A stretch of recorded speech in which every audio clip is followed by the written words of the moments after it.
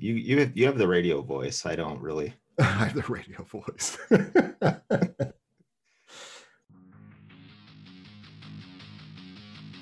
From a decentralized location, this is the Crypto Effect. You know, if God had designed a new form of gold in cyberspace, he would have designed Bitcoin. Suppose you could make a lot of money trading freshly harvested baby brains. Would you do it, or would you say that's immoral? Blockchain's ability to track financial transactions in a way that is incorruptible. A mathematical formula that nobody owns. Hey everyone, welcome to the Crypto Effect. The day today is January 25th, 2021, and this is our premiere episode. I'm here with my friend Warren, aka Warble, and we're going to talk about this past week in crypto. So our first topic of the day is, how did we all get started? I'll start off with Warren telling us how he got introduced. Thanks, Brad. Basically, I've been involved in crypto since about the summer of 2014. It was actually kind of funny because I was trying to buy, I remember, some really obscure piece of add-on software for Maya. I remember there was this company that had written this add-on, and they were looking for, like, one of the payment options was Bitcoin. So I was like, I've heard of it, but I don't have any. So I'm like, how do I go about getting Bitcoin? So I actually went on to, I remember I went on eBay, and I remember buying, I think it may have been a half a Bitcoin at the time. At the time when I bought it, it was around $580. I ended up paying, for this specific add-on, I paid like 23 million Satoshis, which if you look at today's rate, that'd be worth around $7,969. And I'm sure everybody's got a story like this, but yeah, $7,900 for this. So that's kind of what got me going with it. And then in 2015, I started to look into mining a little bit. I remember I bought an Antminer S1, which produced like a whopping 120 gigahash. But I was mining SHA-256, and I was mining Bitcoin, and the difficulty on Bitcoin was super low. And then after that, I was like, okay, well, how do these mining pools work? And the mining pools to me were just super interesting. I ended up setting up a Stratum mining pool for Bitcoin, set up a Litecoin mining pool, an audio coin, a peer coin, and a bunch of other pools. And then I had this company, it was actually interesting. This company in Europe sent me a message on Bitcoin Talk. And because I had my mining pool set up, at the time I was running it under like Crypto Zero. And this company reaches out to me, and this guy's, I thought he was a scammer. He's like, we can, if you're interested in running a mining pool for us on a pre-mine, it could be pretty lucrative. So I set this audio coin mining pool up. I had about 11 million audio coin at the time, getting about 400,000 audio coin a day. And at one point they were worth like 4 cents each. Of course, I sold them because that's what I usually do. I don't hold on to anything, it seems like, and ended up really losing out on an opportunity there. But what I realized is that the mining industry I think was where it was at. And I think that's really what sort of catapulted me into getting into like other types of cryptocurrencies. I can mine these things, but then the difficulty on these kept increasing and increasing and increasing. And soon the equipment that I was using was out of date. I moved on, and I continue to follow this technology in space because it's multidisciplinary. Trading and mining and economic concepts and encryption and computer science concepts and security. And to me, it's one of the few fields where like you have all that stuff all combined into one. The thing I think is going to be most exciting going forward is in the future of finance is going to be DeFi. The DeFi aspect of it is super exciting. And I think that eventually that's, I think that's where banking is going. And that's what keeps me interested. Yeah. That's quite detailed. I mean, that's a lot more than I can say for myself. What did you say? You said you discovered it in 2014 or 2013? 2014. 2014. That's when I started, yeah. Okay. Well, so how I got involved in crypto, not quite as detailed as that. You have a lot more involvement in digging into the aspect of it, and then the mining of it, and really the community of it, which is what drove a lot of people into it. Was the community of it. Just the people that surrounded it, and the aspect of its decentralization. People love that, and that's more and more popular today. Is that's what's still driving it, is the decentralization, I think. But for It is the me, goal. how I got into it was I'm an amateur investor. I've been an investor since as probably since 1999 or year 2000. I think I kind of got into it in college, and my teachers were always pushing for investing in hedge funds and ETFs and all different kinds of things. So, I dabbled in that for most of my life. And I'd say, at some point, around 2013, 2014, is when the investing community, not necessarily the crypto community, but the investment community kind of, it came up, on that aspect. Some of the big hedge fund guys and the Wall Street investment firms, they started discovering crypto, probably because of the Winklevosses. I'd imagine, they Mhm. uh, brought a lot of popularity to it. I feel like in 2012 and 2013. So, as an investor, I saw crypto coming up, and I saw its potential. But unfortunately, I did what a lot of people did, and I listened to some of the big, uh, gurus, I guess you might say, who were saying that crypto was a bubble and it wasn't going to go anywhere and it wasn't going to do anything. And this is back when it was $200-300 each for the Bitcoin itself, and so I took a cautious approach, and for several years, I watched and I didn't touch. I didn't touch it, until about 2018, 2019, when easier ways to purchase came around. And you don't have to go through so many hoops. You could simply sign up with an exchange account like Coinbase, and buy small amounts. And of course, even when I did that, I didn't know what to do with it. So I think that was a big problem. Was, yeah, I've got this Bitcoin and I can trade it, but I feel like that's really all I can do. Where's my value in this? And so, and that's pretty much all I did, was trade it back and forth, and I did it just a few times, not enough to make a serious amount of money. But that's what brought me into it, and then of course within this last year and a half, the attention to it has really been brought on, because of the first the increase in 2017, 2018, where it jumped to enormous amounts. I think highs of $20,000 back then, and then dropping back down. When that happened, I took enormous interest in it and have been watching it very closely ever since. Kind of looking for buying opportunities and things like that. And only within this last year and a half or so, actually been investing in it. So I'm what you call it, I guess, the hodler. I purchased the hold, and that's pretty much where I am at this point. Yeah, I really don't. I'm really not much of a trader myself. At least now, I've kind of moved in that direction as well. I do agree. I think that a lot of the, we'll call them big investors.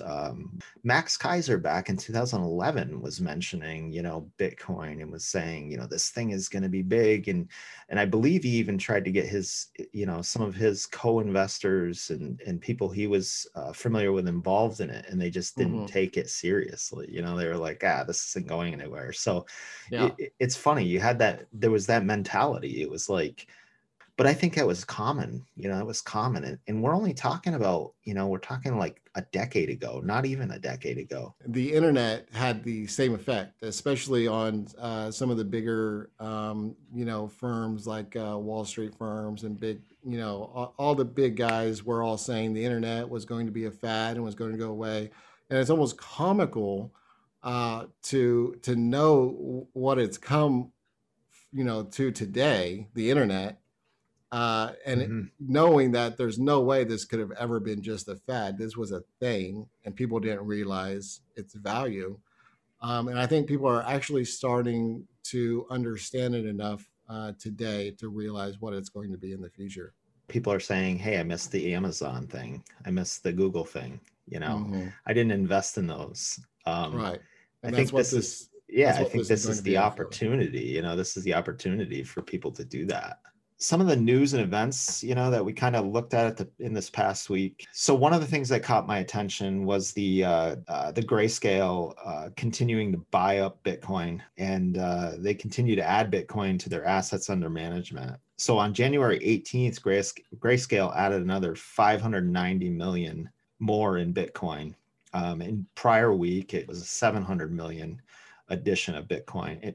And that's just one example of big institutional investors. So 16,000 Bitcoin was added, which is the equivalent of 18 days of new coins being mined, which is just absolutely insane. That's 900 Bitcoin per day. But the thing that's interesting is that Grayscale is actually scooping this stuff up before it even hits the exchanges. They're actually going directly to the mining companies and they're buying it from them directly. So a lot of this Bitcoin isn't even able to hit the exchanges. So over the last 30 days, it was 60,000 Bitcoin, which is more than 2 months of mining. And the trust and the Grayscale trust was closed for 3 weeks. So it's just amazing to me of what Grayscale is acquiring. And people see like a $3,000 drop or a $4,000 drop. You have these institutional investors that are waiting for the shakeout and they're buying these dips.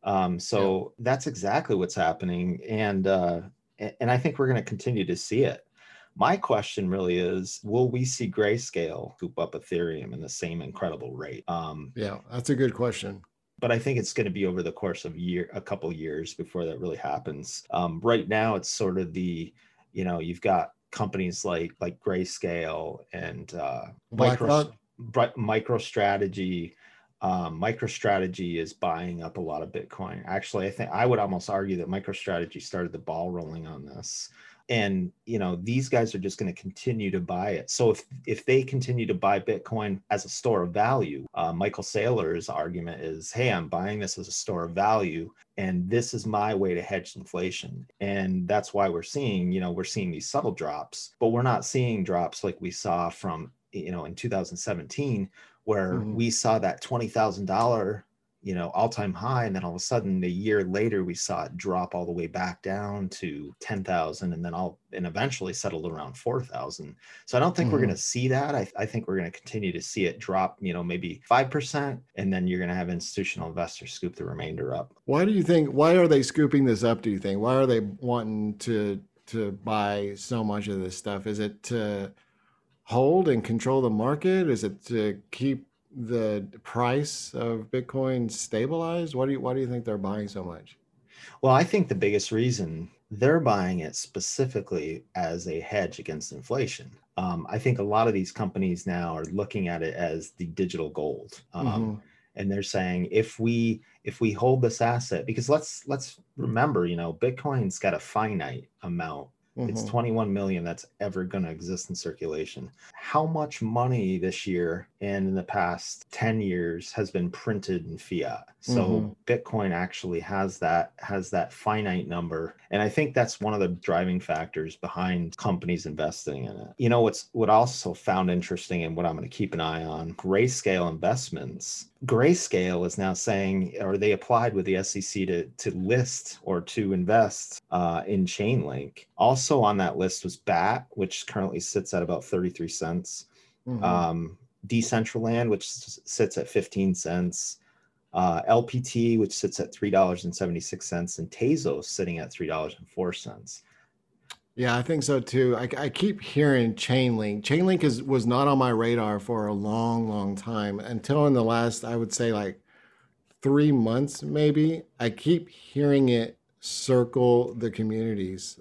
So there's something going on. Anytime you're listening and you see the same YouTube video and you see the same podcast, and one crypto keeps popping up, besides Bitcoin, There's definitely something going on. There's some sort of secret going around where people are talking about possible big scoop up, or there's a new project coming along. So I keep hearing Chainlink. That's probably one I'm going to be investing in here shortly. Well, with the boom in DeFi, mhm. summer of 2020, DeFi just exploded. But Chainlink is, because it's providing an Oracle service, it's the way to allow DeFi projects to say, we need truly randomized numbers that we can trust. So think sports books, think online casinos, things like that. So Chainlink is providing this valuable service to these decentralized applications, and it continues to grow. By the way, it seems like every single week Chainlink is announcing that they're integrating their Oracle services in more and more projects. So dang, we want to jump on this early, and that's why I'm going to keep my eye on that one. So are they, what are they looking for in projects then? Whenever they're looking at Chainlink, what's grabbing their attention? Is it the community, or is it the popularity of it, or is there something uniform within the DeFi itself that's creating them this interest? Is it just because it's got a large market cap or just because of the use of it and its popularity?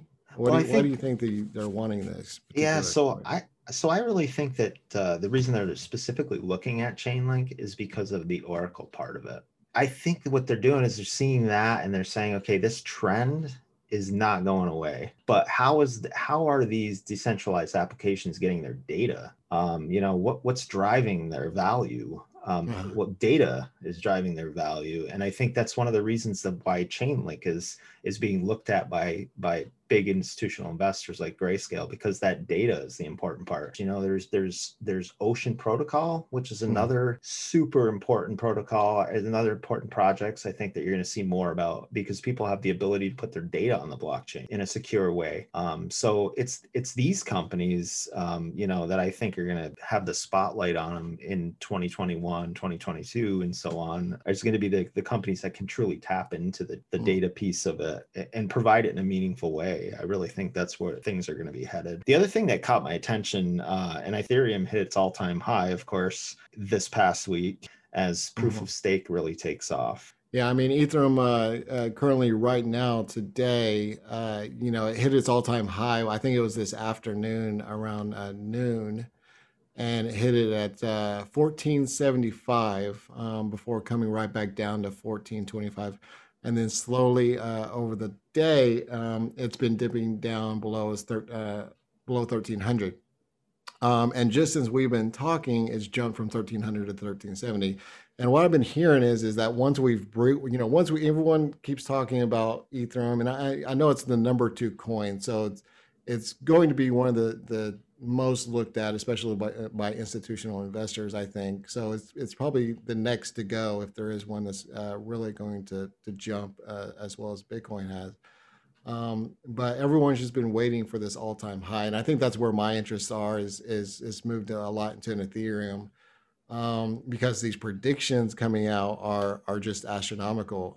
The prices that are being said that we're going to reach, as high as $20,000 to $30,000, $40,000, $50,000, where its current price is just over $1,000. So this is one that I've got my eyes on. I'm watching it very close for sure. Yeah. So buy now. By now, absolutely. Anything below 1,300, I dip my fingers in a little bit. I just take little bites. I'd like to see a little bit. There was that 900 dip, not 900 dip, but it got down to 900 about a week ago, and I missed that opportunity. And it didn't even take several hours, and it was already back up to 1,300. So there's definitely some resistance. So we may not see it get back down. It may just continue up from here. So we'll see, though. Yeah, it's really anybody's guess. And then the only other thing, that really kind of caught my attention this week was the NFTs. I did make a note here and I put WTF is happening. The one thing I saw, which I was like, are you flipping kidding me? is I saw this ultra rare crypto punk that sold for 605 Ethereum.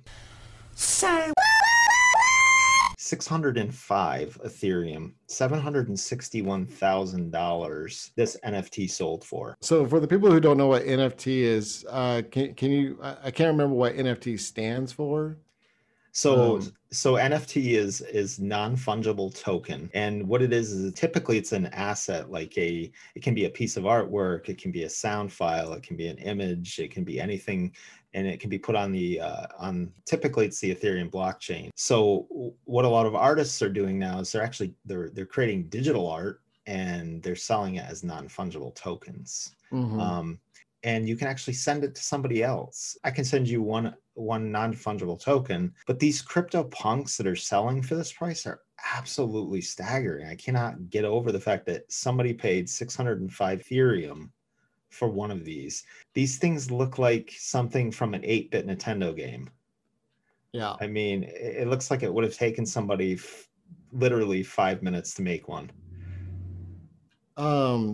For reference, give out one of the websites that you're using for viewing these NFTs. I can't remember the name of. So we can also put these in the show notes as well. But the website you can check is it's Larva Labs, LARVA labs.com, and then /CryptoPunks. Okay. But yeah, we'll add it to the show notes. But it's amazing how much people are paying for these things. Yeah, I've seen it is kind of crazy. It does make me want to get in there and start making some art, but me too. I want to make 605 Ethereum. There's some serious capital flowing into these things right now. Why can't I just take a screenshot? Then I would have a copy of it. But I think what it is when it comes to these non-fungible tokens is the fact that it's really kind of the underlying, the artists that created it, the creators of these crypto punks are actually well-known artists as well. So that probably helps to raise the price, I'm sure. Yeah. But my question about this is the capital flow on these things even legitimate? Is this just a fancy way to so is it a way to money launder? So I kind of question, like, what's the legitimacy of these $761,000? And I kind of question that a little bit. Oh yeah, that is something. Ooh, yeah. I have to put my mind on that one for a little bit. That's an interesting point. I actually didn't pair the two together, but that's all right. I think that takes us to the next topic, which is the crypto question on Form 1040. This has been moved to the very top of the form and requires you to check yes on the infamous crypto tax question on page 1 if you purchase crypto during 2020. This language is not this language was not included in the previous draft instructions dated October 23rd, 2020. So we're going to discuss our thoughts and what this might mean for folks this tax season. Warren, why don't you go ahead and kick it off? All right. So the infamous cryptocurrency tax discussion, lovely. Nobody wants to, I don't think anybody in crypto wants to talk about it. It's sort of the elephant in the room. Correct me if I'm wrong on this, but I believe they moved the April 15th tax filing has been moved or extended to July 15th. And I think they did that because of the COVID-19 outbreak. So it gives us a little bit more time to anticipate how screwed we're going to be when it comes time to pay our taxes. I did want to stress on this is obviously this is not new. I mean, the tax discussion in crypto is not new, but unfortunately, a lot of people just don't pay any attention to it. The reason I think it was important to bring this up is because they did introduce what's called the virtual currency tax question on the U.S. tax form. And that was in 2019. I don't think anybody really paid much attention to that because at the point when they originally put it in there, it was actually put into a section of the form where a lot of people that were filing taxes, they just didn't really look at it. But fast forward to now, and that specific type of question has been moved to, sort of in plain sight to the very top of that of that form. Prior to that, it was displayed on Schedule 1. And again, most people really didn't look at Schedule 1. Do you have to check yes to that question? At any time in 2020, did you receive, send, sell, or exchange, otherwise acquire any financial interest in any virtual currency? The IRS came back and they said, because a lot of people were already saying, well, I didn't sell any of it. I didn't trade it. So the IRS was saying, okay, well, we better clarify this. And they did. And they said, actually, what we're saying is if you bought virtual currency, you should check yes. And because they know people aren't going to do that. But I think it's one of those things where it's like, okay, it's clearly front and center. And I'll talk about just a second, is we have these firms that the IRS is actually contracted with that the IRS has spent hundreds of millions of dollars on government contracts with these blockchain analytics companies. And I think what worries me is the fact that, every single transaction is trackable. Despite what people want to believe, everything that's on the blockchain is trackable. So I recommend checking yes if you bought it, which, as we know, many people probably still won't. Yeah, I mean, I'm definitely a little concerned about it, especially since they want to know if you purchased any crypto, not if you gained any income or made any money from it. So what are they want? I purchased it. So what are they going to tax me on my purchasable, crypto, all the different ones? I don't even know how much money I've spent on crypto last year and this year. I Right. have no So, idea. what does this ultimately trigger for cryptocurrency investors? Right. So what does this trigger? Does the IRS come back and say, okay, well, you just told us you bought it, so now we want to see more detail? So that's my biggest question, and I think that's the thing that really is, and I haven't found any definitive answers on, is, what is that really going to mean later? What's the dangers? What are the dangers of not checking yes? So you're damned if you do, you're damned if you don't. I mean, that's what it sounds like. Yeah, I mean, this is going to be a big year to tell what this means. I mean, the obvious effect of why this is happening is because of these large institutional investors. I think taking place in the crypto sphere, because even BlackRock is showing that they saw more than a 5% dip in most of their hedge funds, leaving those investment firms and going elsewhere to places like Coinbase and to purchase crypto. So I think I think the IRS is starting to see the writing on the wall, the money going elsewhere, and they're going to definitely want their cut. I don't think they're going to Oh just let yeah, this slide. absolutely. They absolutely But are. the question, how are they planning to do this? Because like I said, every time I make a buy and sell trade, there's a gain and a gain or a loss. This much went in, this much came out. With crypto, it's it's all over the place. I bought Bitcoin, then I swapped it over to Ethereum, then I swapped it over to ADA. I don't know what the end result is. Ultimately, I think it's a gain. I'm pretty sure it's a gain. I mean, we do have those different apps that we can use. I'm sure there's utilities out there that can show how much you paid in fees and versus how much you earned. But do they even have those instruments in place? I mean, did never I once have I gone to the IRS and got my taxes done and they asked about this crypto question. So yeah, so that's the thing. Like, so from what I'm seeing in my experience in the past couple of years with it is right now, because regulation is getting better, but the problem is right now there's still a lot of work that needs to be done on the regulatory side of things, and it makes it super confusing when you go to file your taxes. But really, at the end of the day, it's the IRS hoping that people are going to be honest enough to claim, to claim their actual capital gains. And it's just not happening. I think people are just they're not taking it serious. And, Yeah.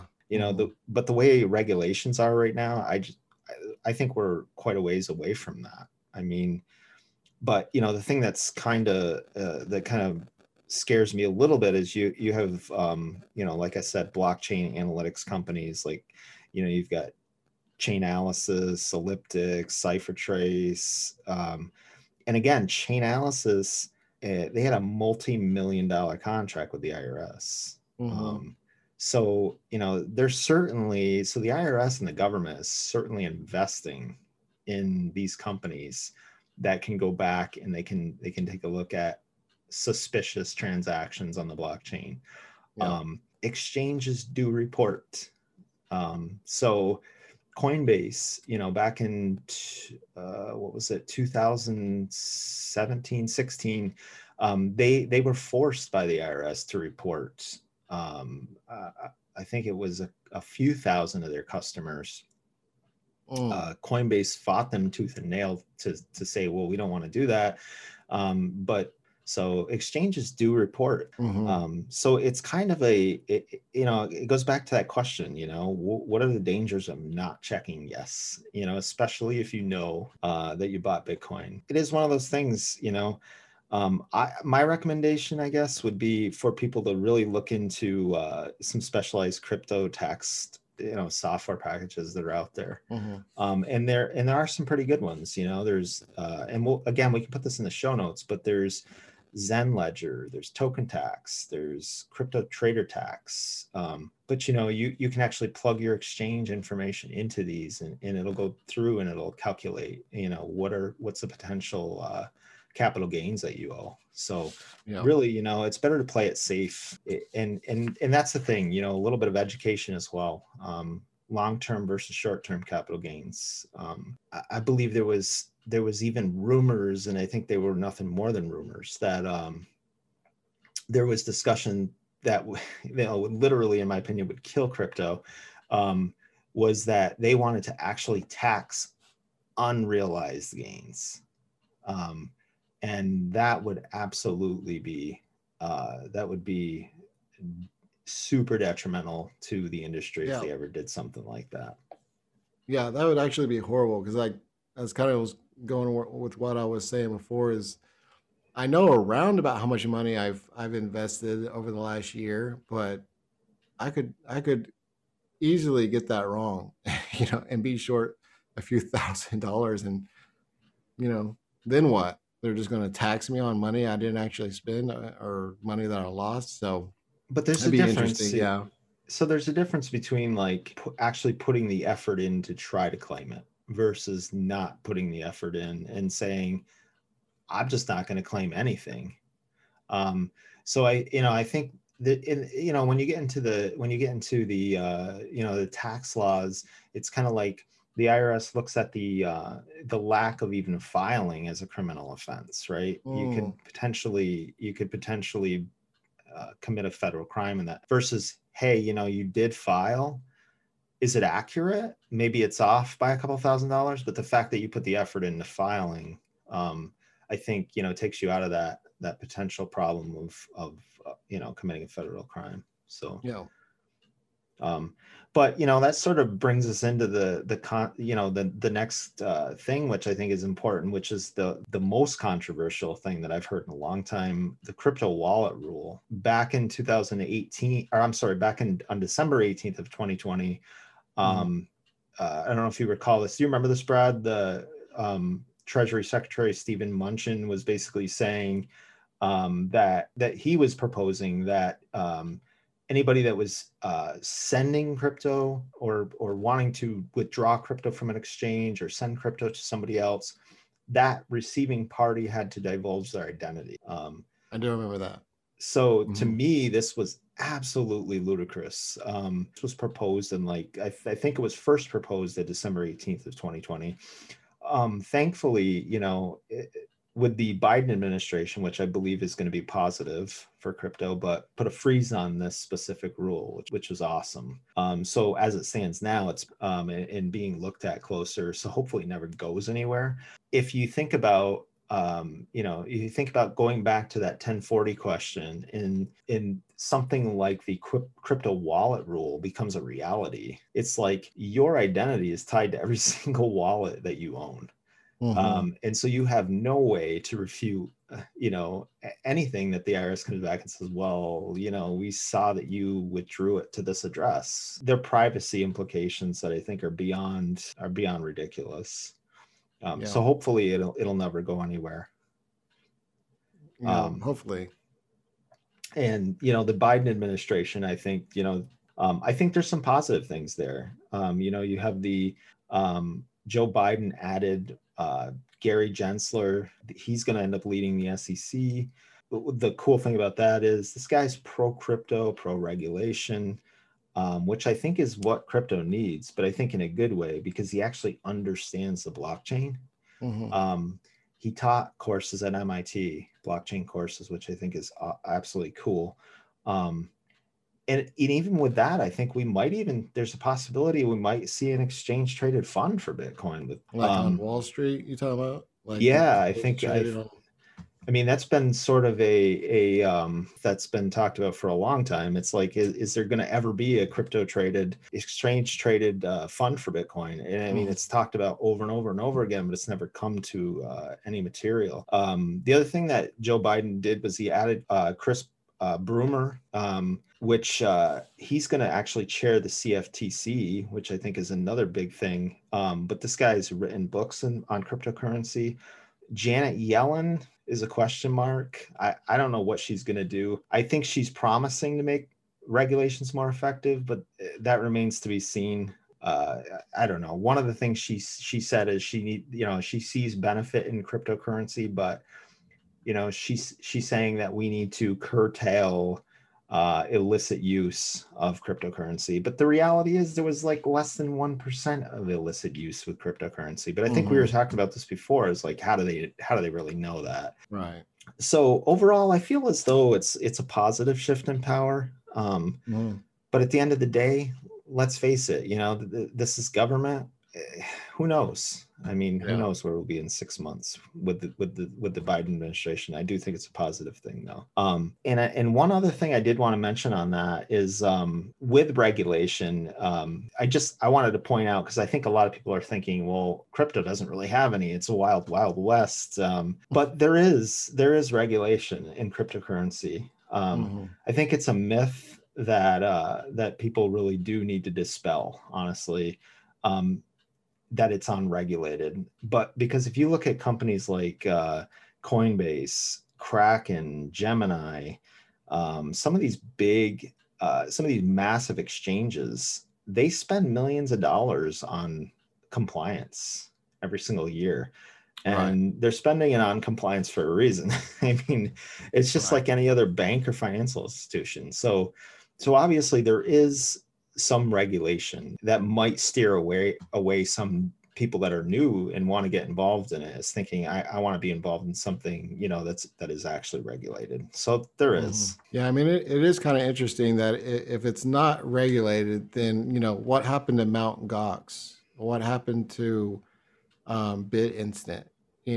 Why were they taken down and some of them gone to prison for not licensing? Exactly. If it wasn't regulated and it was just the Wild West, how is Coinbase even functioning? How are these large Gemini companies? Somebody's got an eye on them. Somebody's pulling data from their clientele.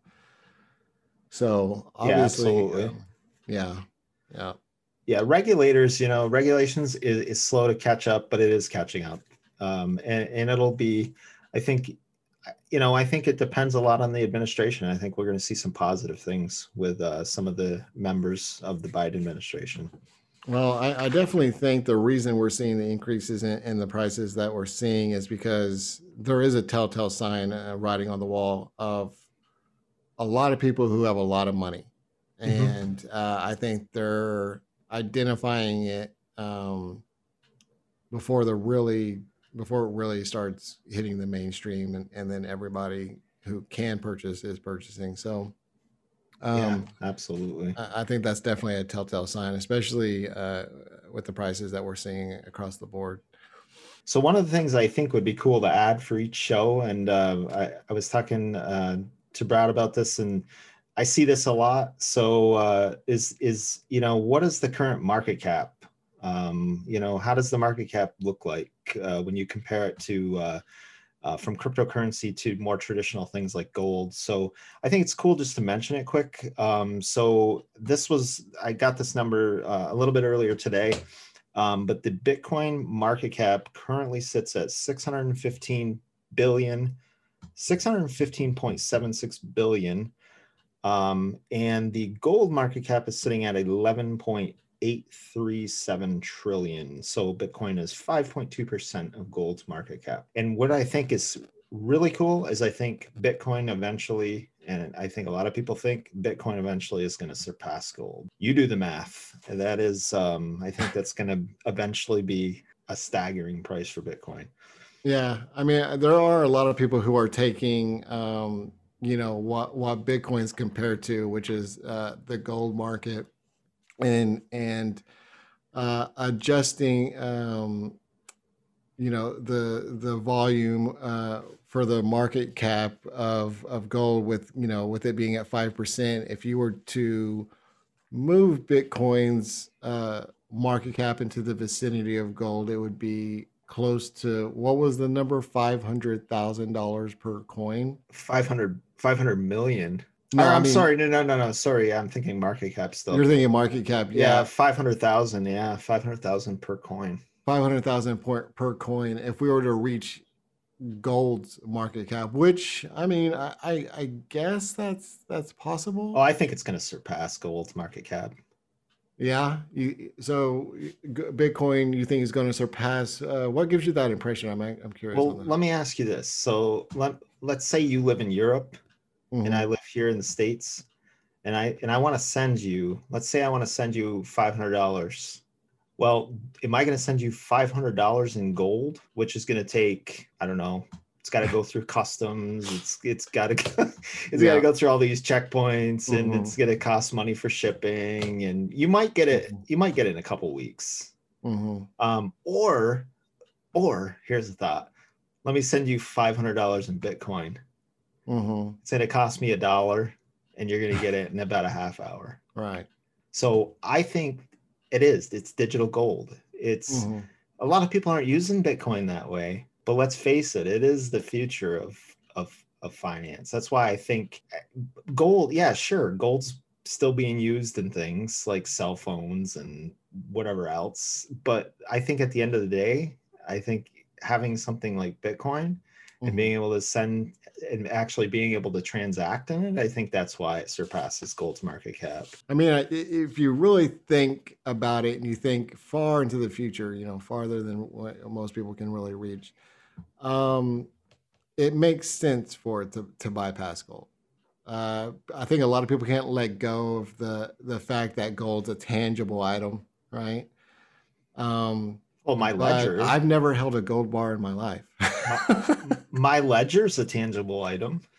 True. I mean, right. But then you have these, you have these gold bugs that'll be like, oh, but I have this card.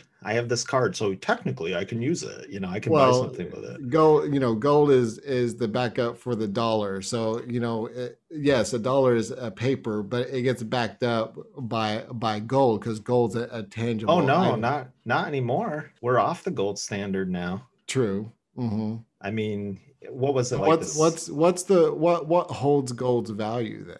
I think it's just like anything else. It's what people think it's worth. And also it's what companies are paying for it because, they're putting it in products, that's being used in certain things.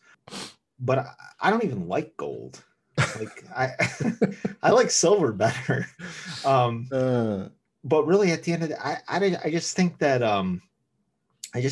Bitcoin is any digital currency quite frankly, is it's so much easier to transact with. And the thing is, cash is, let's face it, like, your Visa card or whatever you have, you can still transact with that, but it's backed by a fiat currency, which is losing value constantly, right? So that's the piece that I think is different. It's not, Bitcoin is, you can mine it, but nobody can just decide to make more of it. Like they can with fiat currency, where people are just going to continue to print it. Governments are going to continue to print it if they need things for financial stimuluses, and the list goes on. I mean, I think in the past, what was in the past couple, like in the past year, even with the COVID-19, I think, the government's printed trillions of dollars. So think about what that actually does to the value. It just continues to go, the value of it just continues to decrease. Hey, I'm going to buy something with my Visa card. Well, sure, I can buy that pair of sneakers next year too, but the price is going to be more expensive because it's based on the dollar. So final thoughts, I guess, to wrap it up. What are you going to be looking at watching this week, Brad? I think this is definitely going to be an interesting week. The last 4 weeks, 6 weeks have been really interesting weeks for, I think, just about everything in circulation. You could have jumped on anything 2 months ago and you would have had a profit today. There has been a little bit of stagnation over the last week, but I think my eyes are really focused on Ethereum and Cardano. I keep hearing these circulate across all different kinds of boards and YouTube channels, and there's just a lot of focus on these two coins right now. I know we talked about Chainlink. Chainlink is another one that I will be paying attention to this week, but specifically Ethereum and Cardano, especially with Ethereum reaching its all-time highs today. And Cardano just being a popular coin right now. I think a lot of people are talking about it, and it's got a low evaluation price right now. So it'd be a good entry for today, I think. So I'm putting a little bit in both, but keeping a specific eye on Ethereum. Yeah, I'm definitely going to keep an eye on Chainlink. That's at the top of my list. Of course, I got to keep an eye on Ethereum, but I'm just going to keep an eye on DeFi in general. I think in general there's so much going on with it right now. But yeah, definitely Chainlink. And by the way, Chainlink actually displaced Litecoin and took 7th place right now.